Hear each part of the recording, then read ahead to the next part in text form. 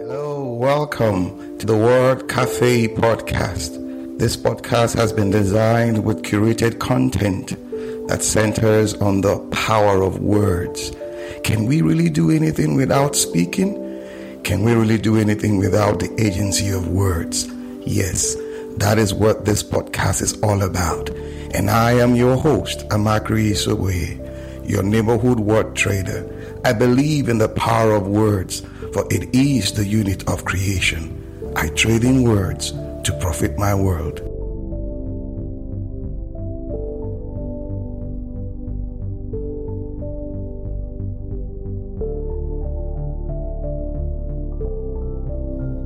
Hello, good evening, everybody. Good morning, good afternoon, good everything. Yes, we're here again at the Word Cafe live show. It's always fun coming here to share moments with you and, discuss those topical issues and get into it and all that. Today, I have one wonderful guest to, share some exciting moments on what you want to know? Human resources. Yes, human resources and the disruption. Perry Teams is his name. Perry was the person that did the forward to my book, my HRO notebook, An Exciting Personality. He's here, he's around. Don't worry, I'll bring him in shortly. And please go ahead, join in on the conversation as we, go around and talking and all that. I know you will be blessed. Give me a minute there now. Yay! I have Perry Teams with me here today. Hi, Perry. Hi, how are you doing, my friend? I'm good. How are you doing today? Yeah, really good. I've had one of those days where I've been through a screen doing the work that I do, but you can still make some really strong connections. And I've just come from a learning session where the team and I have been looking at the power of thinking more and talking less. So really revealing day today. Thank you. Awesome.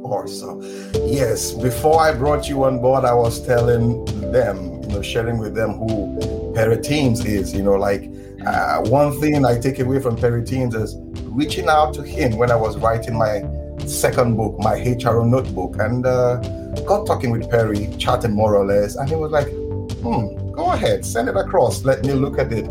And Perry did a fantastic job, and he did the forward to my HRO notebook, which I am forever grateful, yes. So who is Perry Teams in your own words now? Let's get to meet Perry Teams.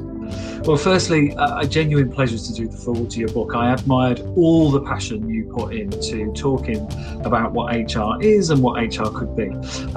So I've been in the HR profession now for 18 years. I worked in the government, in the civil service for 21 years. And I worked on technology projects, actually, computers in their early days in the 1990s. I wasn't a programmer, but I helped the programmers design the system to help businesses. But I really loved the learning of using a new system and efficiencies and changing the way people worked. So I got into change. And that, I guess, is what I'm part of. Change, organisation design, particularly helping people experience a really fulfilling working life. I've had a terrific time so far in my working life, and I just feel it's everybody's right to have work that's fulfilling and purposeful and brings them to life. Wonderful. 21 years. That is pretty long. Pretty long. For sure. Now, 2020 brought about so many disruptions, massive scale across the globe. So many industries, if not all, experienced this massive disruption. Now, I wanted to share with us, how has HR evolved in all of this? Yeah, that is really the question, isn't it? Because if we go back exactly 1 year, then we were starting to feel the impacts of lockdown, of severe illness and death, and a very unsafe world. because of the pandemic. But what HR specifically did during that time was, I think, it stood up and it meant something to be in HR that was very different from the year before, because we really had to look after people. We had to keep businesses going. We had to interpret law. We had to introduce new financial measures. I can only say that the experiences I had with some of my professional colleagues was pretty heroic. Long hours, complicated situations, demands, and having to create things really in short timeframes, very quick. I think we stepped up. So I think the evolution of us was accelerated last year in businesses understanding the importance of having good human resource professionals to help you navigate human crises, business continuity, safety, and I guess long-term survival. Yeah, that's how I would frame last year and the implications. Yeah. Massive evolution, I must say there. Now, you know, traditionally speaking, we're used to the silos way of working, should I say pre-COVID, so to say. But now the agile structure gradually, or should I say, not really gradually now, it has thrown its weight, so to say, on the on that scene, and you have agile structures. So how do we move from the traditional to the new normal, so to say, from silos to agile structures? So again, a brilliant point that you make and a great reflection, Apache. So I think the nature of how disruptive the pandemic was to where we worked and how we worked has questioned a number of the orthodox structures that we in HR were actually quite culpable in creating. Boxes, hierarchies, divisions, as you say, they're silos.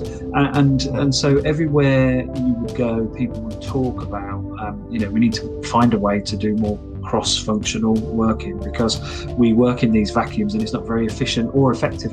So I think it has blown apart some of those barriers as potentially artificial and enforced by our own attitudes and behaviours, and those that are manufactured have now been somewhat eroded and moved away, and the agile approach has become exactly that. Now, what do I mean by agile? By agile, I mean responsive, I mean rapid, I mean inclusive, and I mean creative.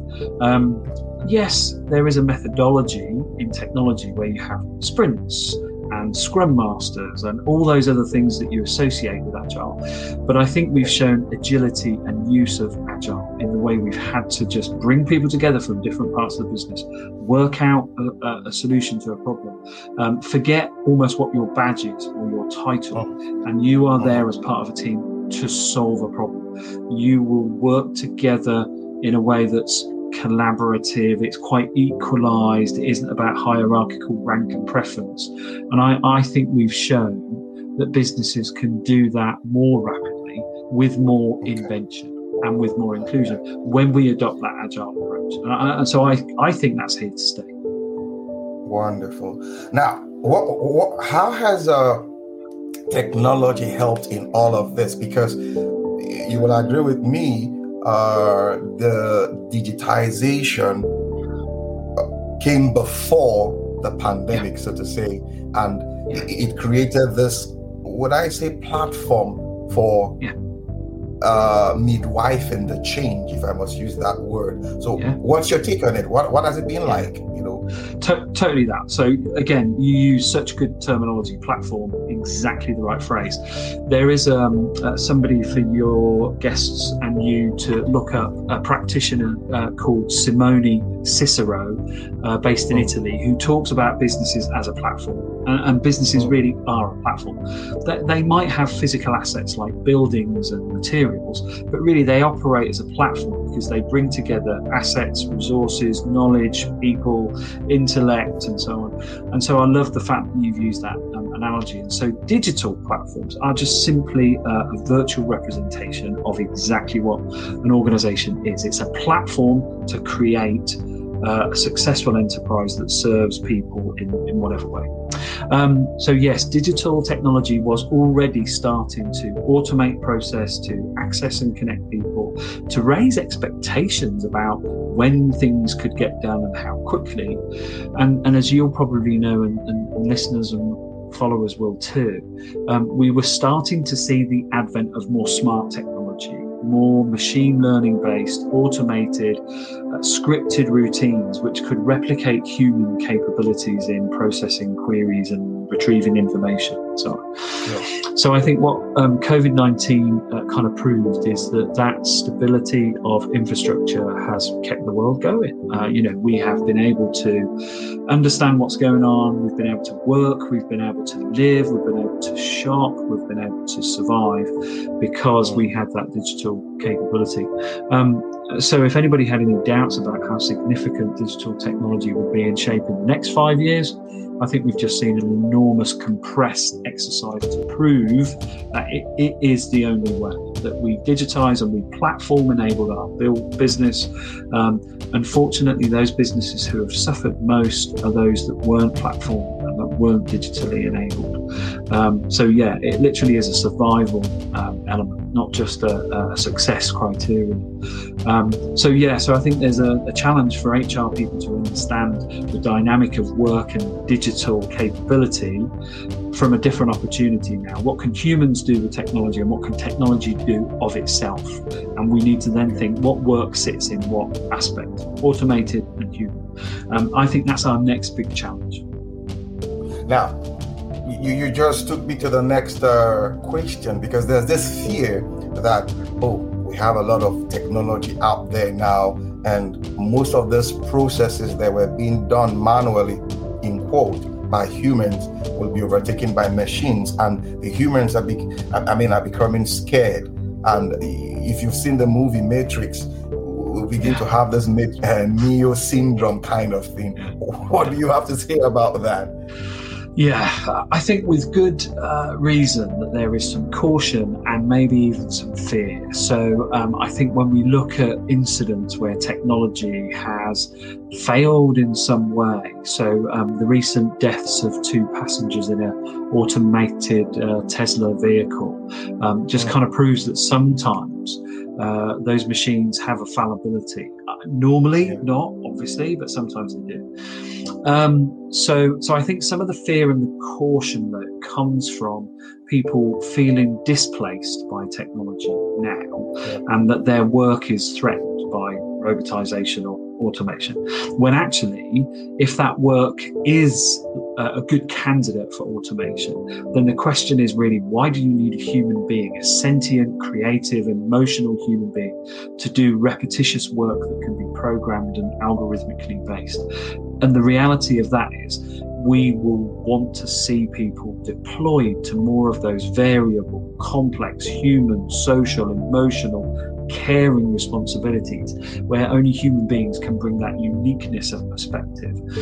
So there are a number of theories that actually point to the fact that automation will create some loss of jobs in the short term, but out the other end of it will come actually a wave of new roles, new jobs, more fulfilling, more cognitive, more caring, more human. So I think it's not quite, shall we, take the robots take our jobs, but actually humans find more fulfilling ways to work. Now, that sounds idealistic, but I can see and sense that that's what happens. I'll give you a quick example, actually. In the US military, drones are now replacing normally manned air flights for reconnaissance missions. Now, those drones are pilotless, so you think, there you go, there's job loss, the pilot's gone. You don't need to build the plane, you build a drone. But the drone has a team of remote pilots and a team of data analysts who work with the feed of live information from the drone. So actually there are 16 new jobs created there. Data analysts who are looking at scanned images, they're looking at data on temperatures and so on. So actually new work is created. This is, I think, the scenario that people aren't quite understanding because they really do get somewhat frozen by fear. So I think automated technology will liberate us to do more high quality humanist work. created for upskilling. From what you're saying now, like you need to like upskill in your skill set. You need to learn. Totally. So just as an example in the HR field, right? So at the moment you have HR administrators who receive information from employees and key it into a system. All of that will be automated. But what happens to that HR administrator? Well, somewhere in the chain of reskill, they become the in-house organizational psychologist and counselor, because workplace stress and the challenges of a world need somebody in the workplace who can instantly help with people's anxieties and issues and stresses. I think that's what we'll do. We will see much more duty of care, humanist principles from HR professionals, as well as business savvy, performance enhancing learning and so on. So we won't do administration anymore. We may not even do workplace disputes. They may be algorithmically adjudicated based on evidence, but we will do caring things for humans, enabling things for humans. And I think that's a dawning of a much more high value HR profession than the current one. Yeah. For what you just said now, it means the HR professionals have a lot to deal with in terms of creating that robust program for developing new skill sets, upskilling, unlearning, relearning, and all that. Totally. So I think, I've talked about this for a number of years actually, that the biggest skill we have is our ability to learn and relearn. So you're absolutely right. Again, your turn of phrase is brilliant. And I think there's no stronger representation of that than people in the people profession. We exist to create the circumstances for people to do their best work, and within that is how people learn. So I already see it. I already see roles advertised which are customer service agent and bot programmer, so that somebody is dealing with complex queries and they're still receiving routine ones, and they can build their own bot so that they can deploy the bot to handle the queries that are simple, and then they deal with the overspill of the complex. I don't see that being passed over to a technology team to wait for 2 months to build a bot. We will do that in the normal flow of work. So people call them centaur roles, part digital, part human. Absolutely, we'll see lots more of those. That's the centaur theory, half human and half. Exactly. In this case, half human, half machine. Half machine, more code. Yes. Yeah. Exactly. I think 2 years ago I did. I went for this programming course on Python. What do we call it now? Yeah, nice. Yeah, Python. Yeah. Python. Yes.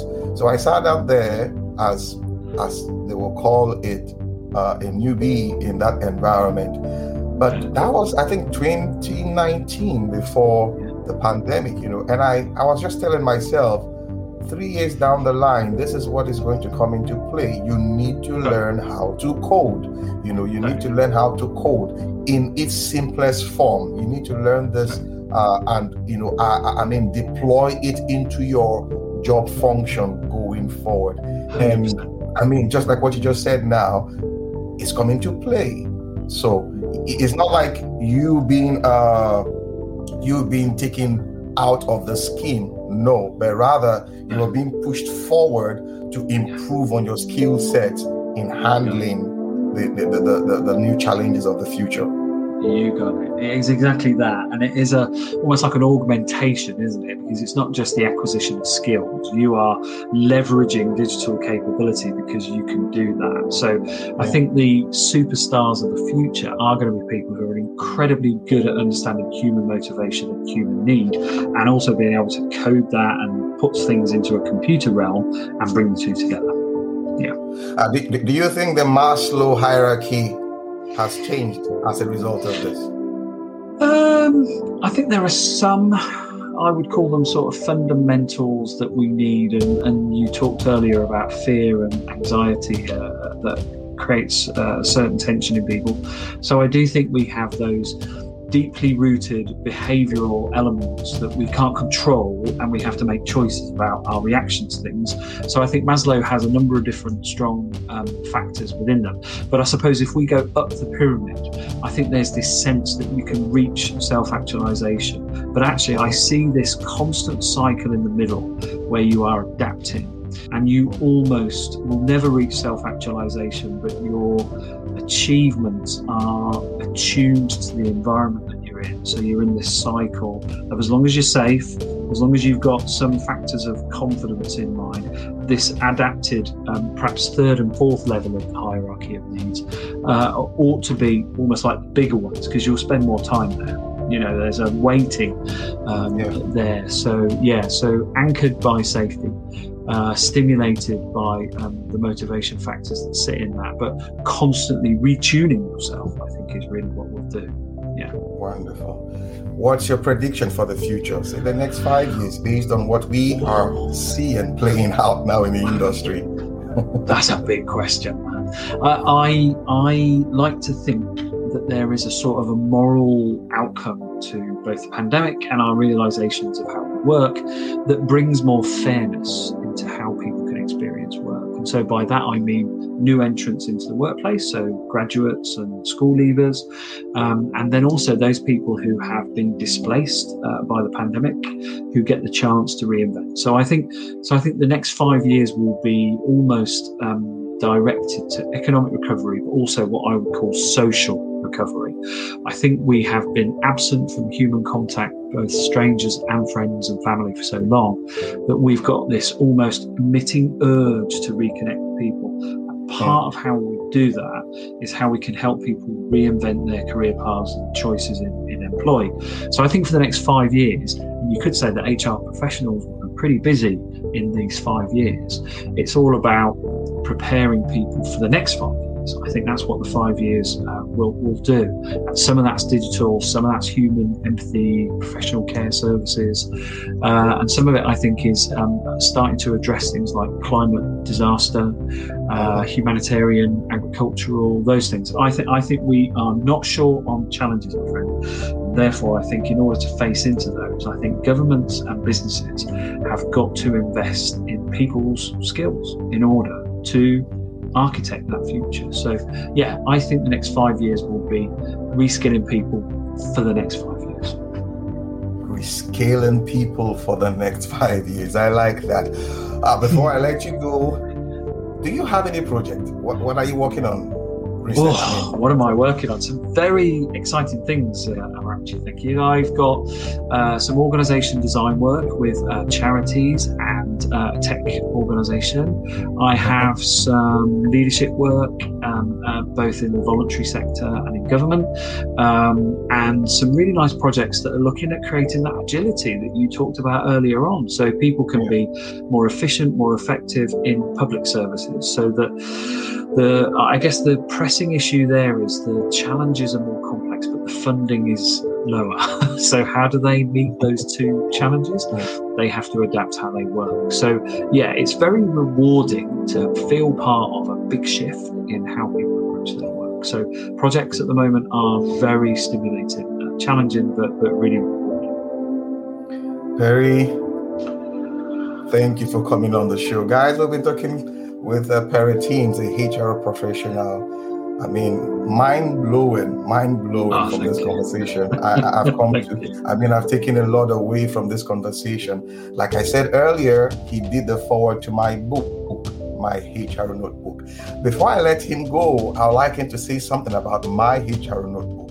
Perry, what do you think? Yeah. My book. So I was very happy to both look over it and then add the forward to it, because I think what you've started to create there is two things. One is an interest in that profession for all the right reasons, the changes it can make to people's lives and the enhancement to business performance. I think you've done a brilliant job of setting that case out. But I think what I liked about it more was that you were inviting people to think beyond that. You were inviting people to think about the future, the challenges, and the things that we know are going to both present brilliant opportunities but also force us into that fearful state. What I really liked about the book is that you put HR's role in the midst of reducing the fear and accelerating the grasp and success in opportunities.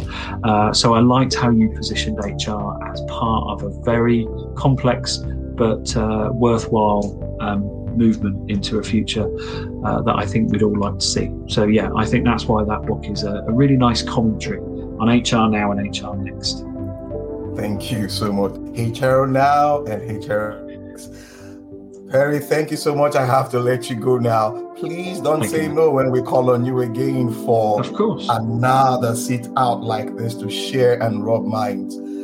Thank you so much. Thank you so much. Thank you. Thank you. Till we'll come your way again. This is the World Cafe Live Show with Amakri Isuwe. Bye for now. Thank you, Perry. Thank you, Amakri. Bye. Bye.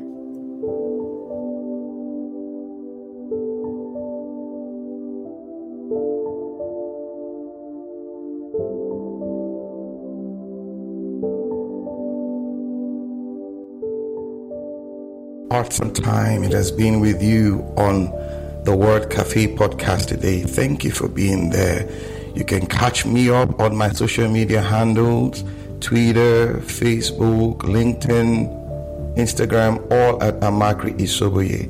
Also, you can get copies of my books, A Cocktail of Words, The Color of Words, and my HR notebook on Amazon and on Robin Heights online bookstores. You can also subscribe to my YouTube page at the same address.